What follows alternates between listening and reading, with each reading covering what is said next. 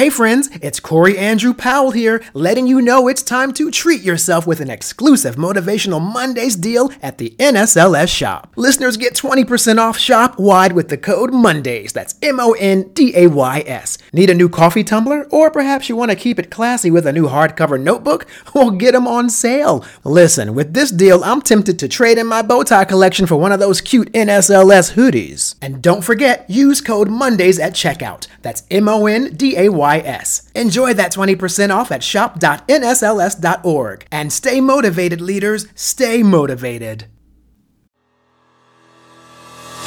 Hello, everyone. I am Corey Andrew Powell, and I'm joined today by Elissa, Bassist, editor of the Funny Women column on The Rumpus and author of the award-deserving memoir, Hysterical. She teaches humor writing at the New School, Catapult, 92nd Street Y, Lighthouse Writers Workshop, and more. And the prominent signature of Elissa's work is her ability to find the funny and even the hardest of times as a way of coping and healing. So, Elissa, welcome to Motivational Mondays. Thank you so much for having me. I'm delighted to be here. Oh, it's my pleasure. And let me just first tell you that when I first read your name and I read this funny quote about Taylor Swift, I thought, oh my gosh, this is so great. This is Taylor Swift's Bassist. Like, that's what I saw when I first. So moral of the story is do not read quickly when you're trying to book guests on a podcast. Yes, I say on my website that I'm the literary equivalent of Taylor Swift. And my last name is spelled bassist, so I can understand the misunderstanding. Thank you. It's not too far off. Although I have to say, I do see a bit more of a Elissa Loeb vibe happening. But thank you. That is the greatest compliment. I've always been going for Lisa Loeb since birth. and you keep getting Taylor, right? Name. Yeah. Yeah. She was pretty awesome. She was pretty awesome. So before we begin, I want to actually first start talking about your wonderful memoir, or your I guess it's a memoir, it's a book that's about your experiences. But I do want to ask first, do you actually do stand-up or more comedy writing? I'm not brave enough to do stand-up. I have done improv and sketch, thank you. And I watched a lot of Seinfeld growing up. And Me too, yeah. That's all my experience in professional comedy, though it's pretty amateur. I happen to host a lot of literary events, literary readings, and I come off as very funny in comparison. Well, you're very funny in general, even just reading. That's why I asked, because I know that you use comedy in your writing. And also, as I mentioned, as a healing tool very often to even address trauma. But the things I was reading, like laughing out loud at just some of the things as I was researching you, and I happen to do comedy. And my idols were all women who inspired me to do it, like in the early 90s. Oh, gosh. Well, Susie Essman was like one of my all-time favorites. People forget that Ellen DeGeneres was a brilliant stand-up comedian before she became Ellen. And my all-time favorite, though, really I have to say, who actually inspired me, I met her on the street corner like 3 days before I was about to do my first stand-up. And I was about to bail because I lied to the owner to tell him I had done it. I was like, oh, yeah, I did Boston. I did all the clubs. And I lied. You have to lie. And, that's normal. You have to. Yeah, they don't let you in. And I get to the corner and there's Janeane Garofalo just standing there. I mean, at that point to me, she just was she just was everything. So, she literally was like, yeah, just if you can handle like nothing, no sound at a punchline, if you can handle that, go for it. So I was like, I was going to guess but you anyway. written to Janeane Garofalo. That was my guess. Oh, was it? I feel like she's so often around. She does so much stand up all over the place. And she's also so approachable. Mm-hmm. I've been lucky enough to run into her a few times, and what a delight. Mm-hmm. Yeah, there's an actual great person, and not to make this like the Janeane Garofalo hour, but what was so weird was that I was on a street corner in the Village, like right on Christopher Street and something, and I saw her, and as I go to approach her, an Italian tourist who doesn't speak any English, who doesn't know who she is at all, just jumped between us and says, I'm trying to go to... And he's trying to and so Janeane and I for like 25 minutes are trying to talk broken Italian in Spanish, mind you, to this tourist.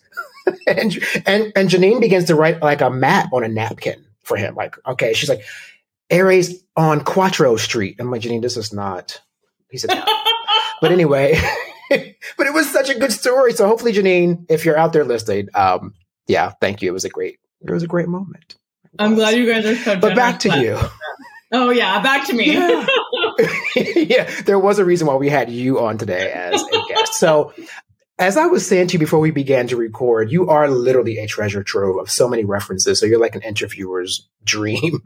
But I want to begin with your book, Hysterical. So just share with us why you actually wrote that book and what is it about? Well, I started the book a mere 12 years ago. And so it took me 11 years only to write it and to publish it. And I really wanted to be famous. And I thought my vehicle to fame would be to write a book of nonfiction. And I thought that only because I really loved reading. And to me, those were the most popular people in my heart, were authors who told the truth. And so I really aspired to that. But at the same time, I felt like I didn't have anything to say and nobody would care. And so I had to spend many years getting over that and figuring out how to make people care about what I had to say. And I also had to grow up and live a lot more life to write about it. And I ended up writing about the topics I knew well, which were limited to my ex-boyfriend. So I wrote and wrote about him, to him. He didn't want me to do that anymore. So then I wrote more about him. And then I was writing about another ex-boyfriend, very prolific in the ex-boyfriend, writing about territory. And I was also interested so very much in representation in media and sexism in real life and misogyny and all of the forces conspiring against women to hold us back, quiet us, and make us be ashamed of our emotions, like my ex-boyfriends were doing to me. So, yeah. Thus the Taylor Swift reference, by the way. So exactly. I was Taylor Swift before Taylor Swift was born. I just didn't have any singing talent or songwriting talent. Or much talent in general. So, yeah. She then needed to get born and run so that I could walk. And I did say that. So, yeah. Well done, Taylor Swift. Thank you. Thank you to Taylor Swift and to Janine Garofalo. They gave birth to both of us. Sorry, I know. Go ahead. Yes, they did. They did. I do. I honor and love them so very much. I hope they listen to Motivational Mondays. Oh, well, we're going to make sure they do. We're going to make sure they do. But please, I'm sorry, I keep interjecting. So please continue. Typical. Walk all over my voice. Stop it. Be nice. Thanks for disproving my point that it exists. I love like anytime anybody says anything negative about my book, I can just be like, that's because of sexism. It's just proving my point that sexism exists. Yeah, it's totally a built-in. And you might not be too far off the mark though, because I did read. I don't think I'm ever wrong. Well, not in this book's case. I'm going to tell you that part because I was reading. I'm like, oh my gosh, like yeah, you were nailing it, especially because your whole platform is about the silencing of women's voices, and it's in all aspects. So you're talking about just sort of tongue in cheek about the boyfriend, but you really make a bigger connection to bigger issues like body autonomy and just having a voice when you have a point to make, but people are then making you out to be difficult, which is, that word that rhymes with stitch. So that's pretty much an overall arching thing. So you may not be off the mark. I don't know if men will like what you have to say in this, but it's true. I think it is true. The good ones do. And you're right. So I started out my ex-boyfriends, but that's certainly not where it ended. I had noticed so many other situations that had connected to my ex-boyfriends or that exemplified what my ex-boyfriends were showing me in relationships. And I knew that to make people care about my experience was to connect it to experience at large and the society in which we're reacting to and experiencing within. And in the middle of writing the book, got very sick and gave up writing the book and had one goal only, which was to survive. Spoiler alert, I did. But I had noticed in doctors' offices, I was experiencing the same sexism, the same silencing, and the same self-silencing that I experienced at work and in relationships and on the street. And I was like, this is too big to be a coincidence. And I wonder not just about like our attitudes about, I guess I should say, I was really not so much interested in like the gender of the doctors or the employers or the partners. It was more about their perception of women and how they just didn't think anything we had to say had to be listened to or believed or validated in any kind of way.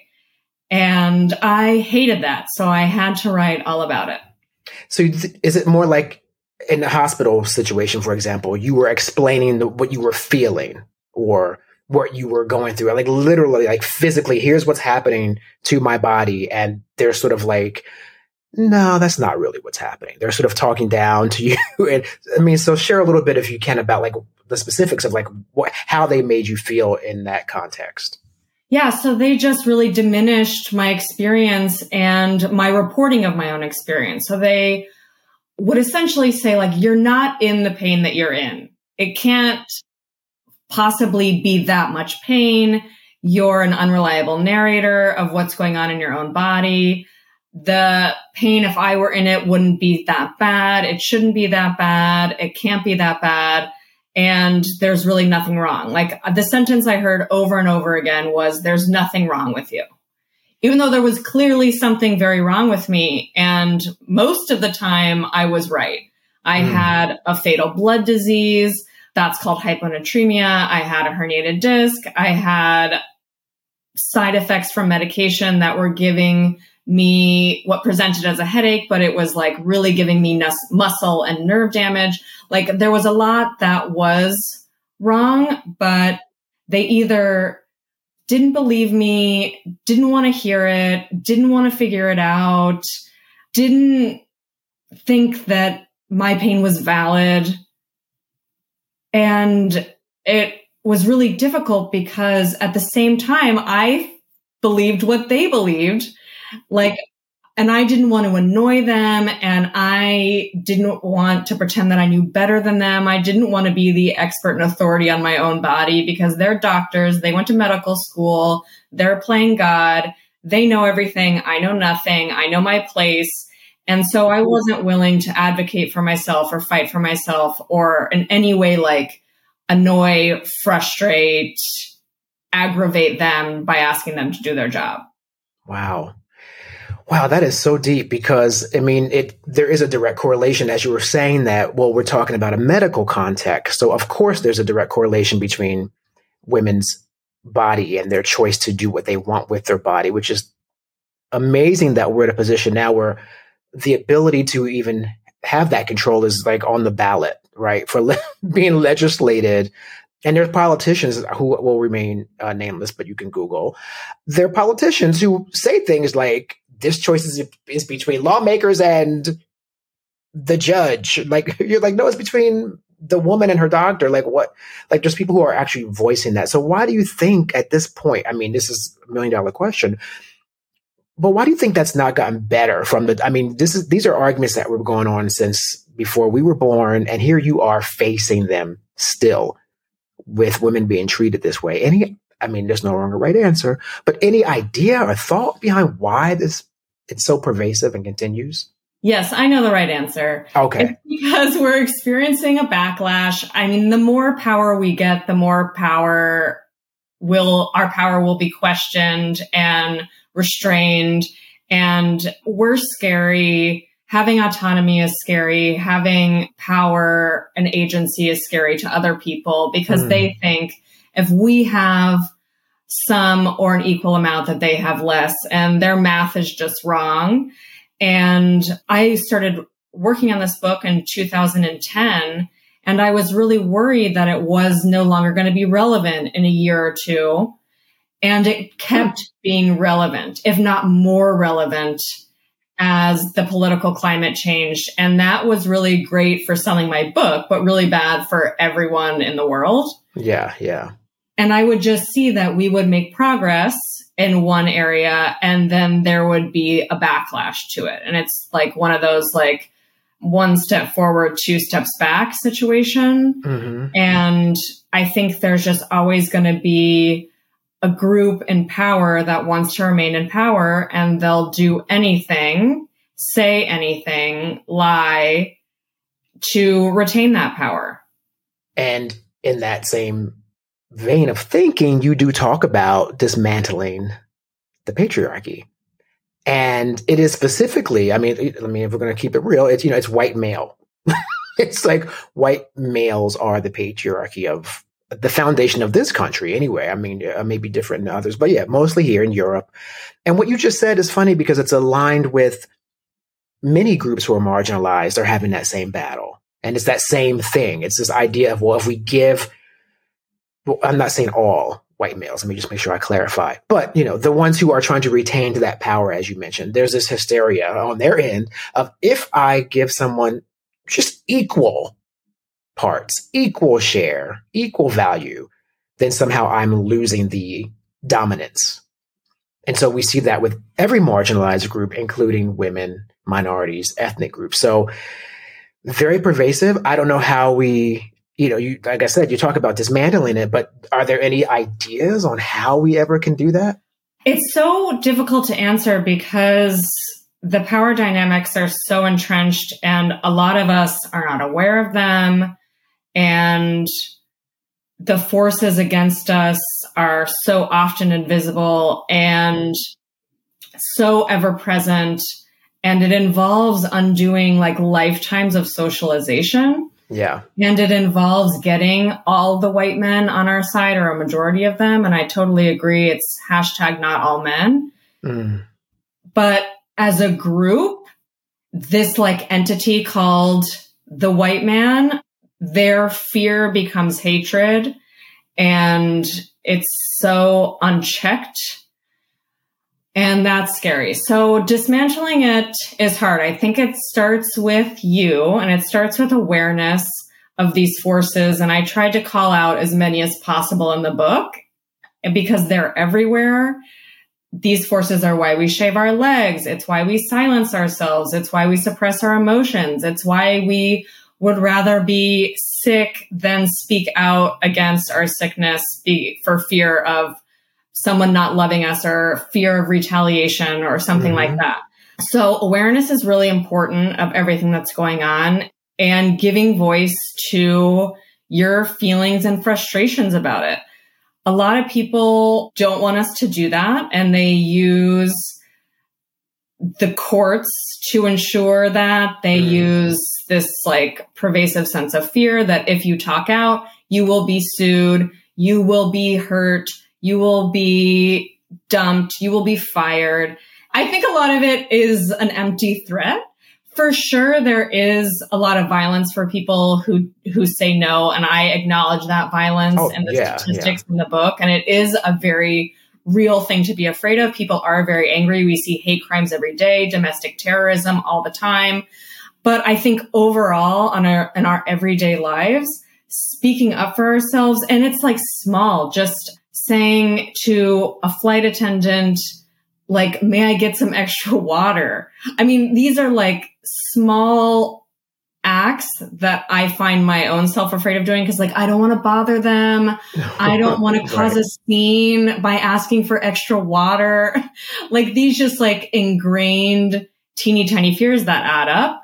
I think we can work on that and on saying no more when we're thinking no and apologizing less and taking up more space and saying what we're thinking. Because I know we're all thinking, I'm not comfortable with that.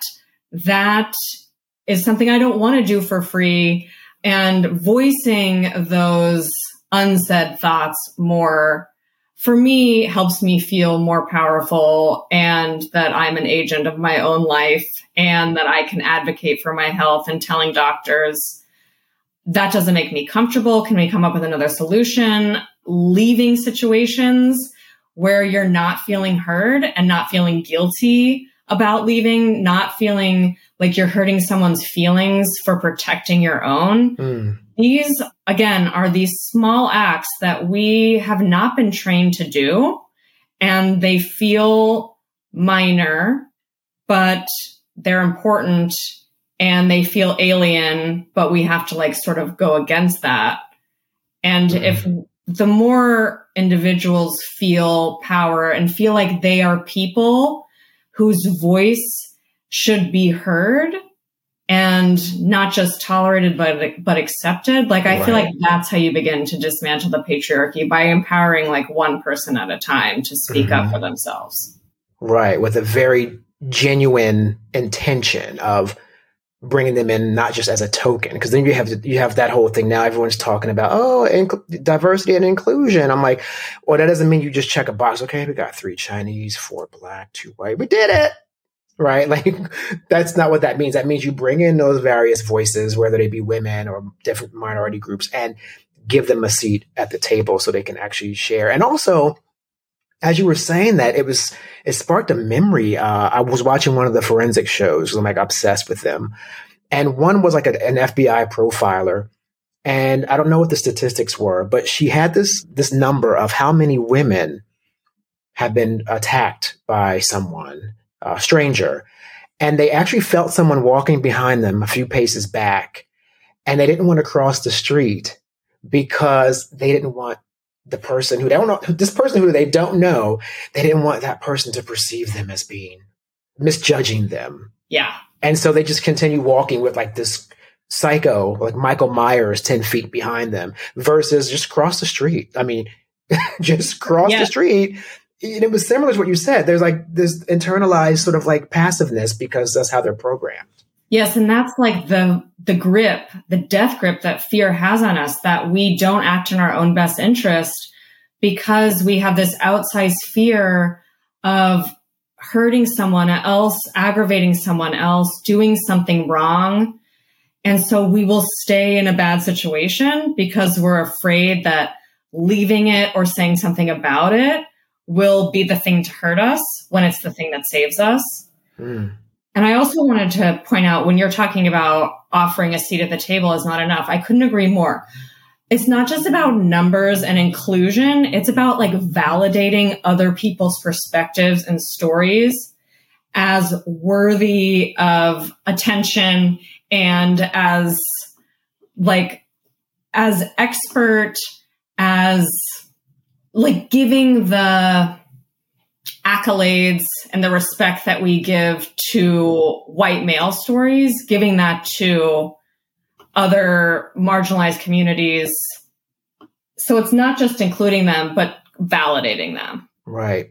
Yeah. I just interviewed a woman named Kelly Bonner. She's this amazing, she does a lot of work with the government, part of the Biden administration, for going into businesses, mainly federal jobs, and implementing programs to reduce workplace violence.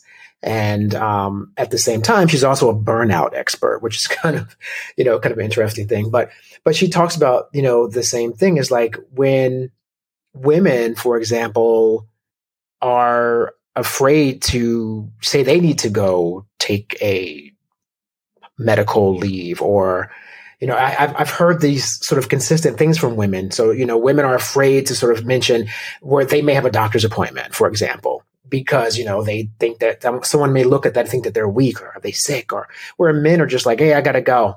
And no one questions them.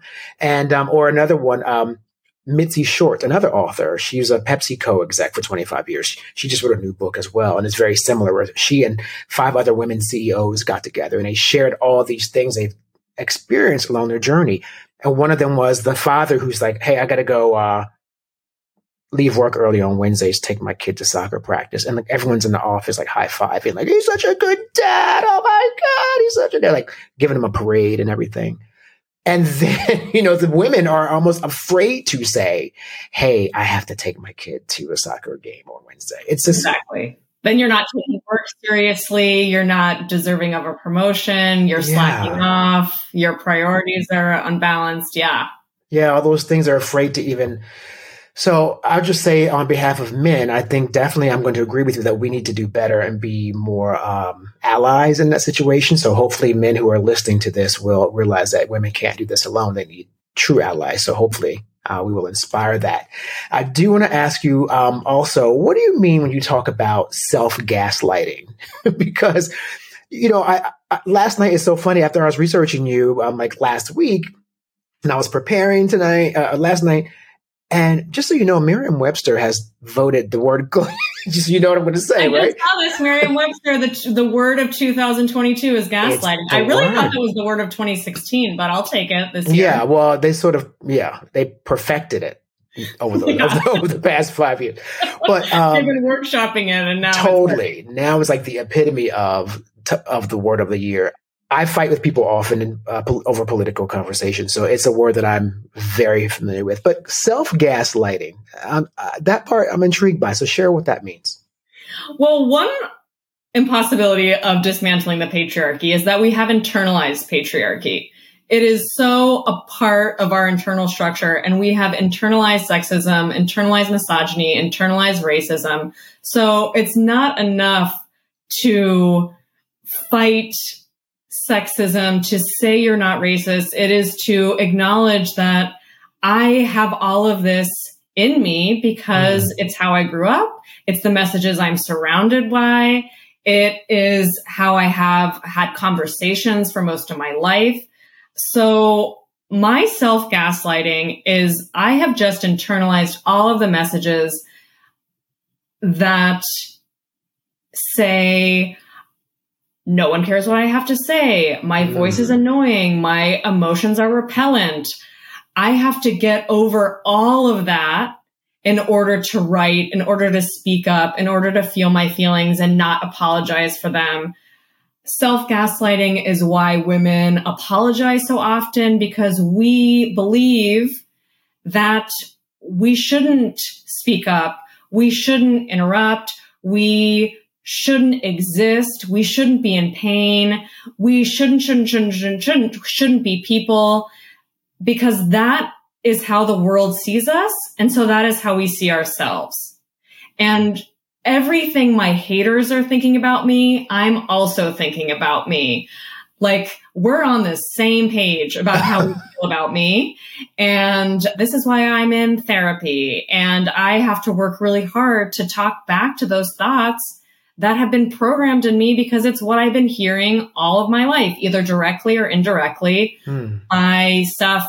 My bosses have said to me that replay in my head that have become my own voice saying them back to me, or by messages I see in media, which is that the best woman is the dead woman or the raped woman or the abducted woman. So like, we pick up on all of that from the time we're born until 5 seconds ago. And we regurgitate it, whether we know it or not. And that's why, again, awareness is step number one to beating all of that. But it's like, my haters have nothing on me. Like, the stuff I say to myself is way worse than anything they could ever say to me. Same with my bosses and ex-boyfriends. Like, I have them beat. So I have to get over all of that in order to do my work. And I know so many other people, of course, it's not just women, it's every marginalized community. It's probably just anybody who isn't a straight white man who believes like he farts gold.